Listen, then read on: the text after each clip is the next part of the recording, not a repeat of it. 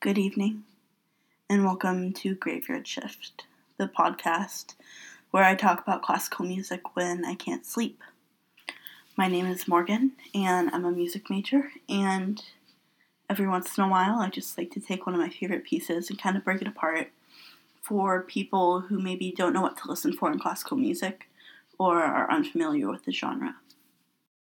Tonight I want to talk about the theme from Swan Lake, because I've been writing an essay on the ballet, and the music has become more and more familiar to me as I've worked on the essay in the past few days.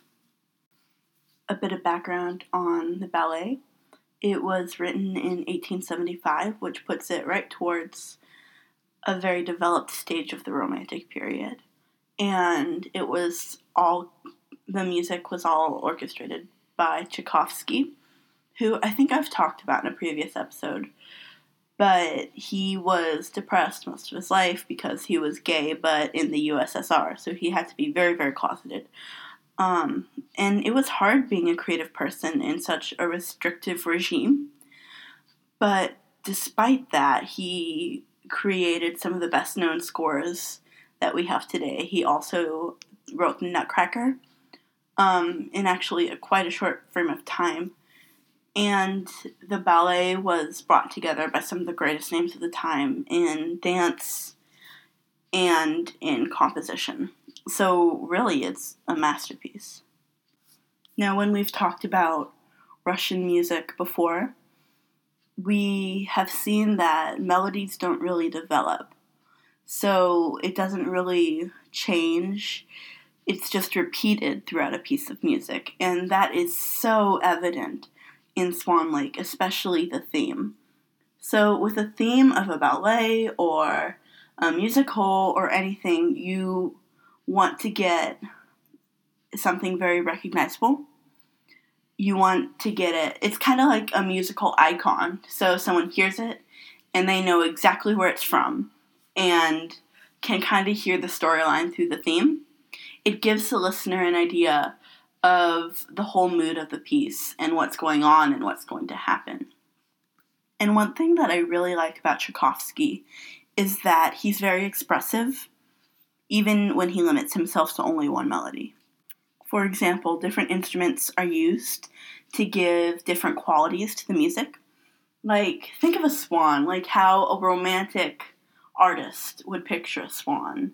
He would think, oh, the grace, oh, the beauty, oh, the pristine white feathers come together to this beautiful creature.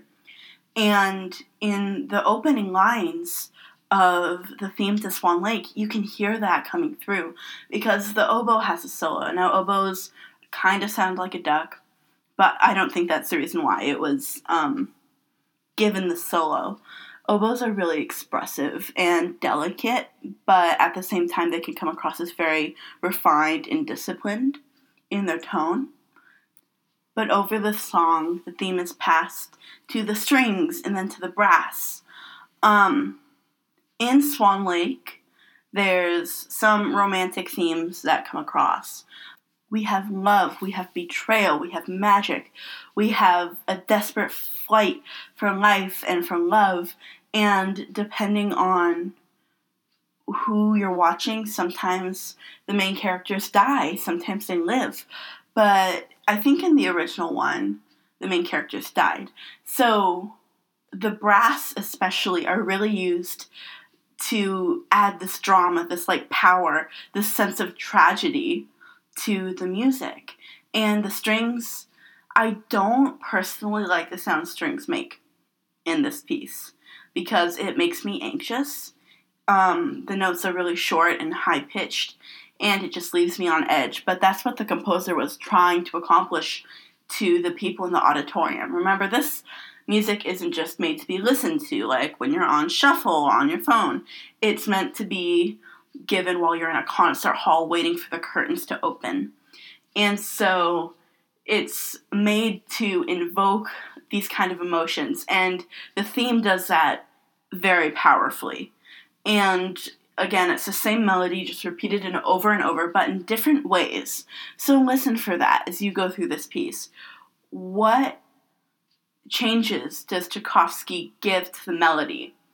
Even though he doesn't change the pitches that are used or the length in which the pitches are played, but he changes the instrumentation, what's behind the melody. And how is that significant?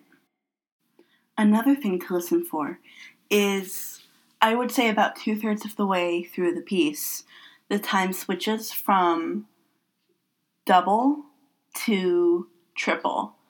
So instead of being able to count 1, 2, 3, 4 to every beat, you have to count it in 6. It goes 1, 2, 3, 4, 5, 6, 1.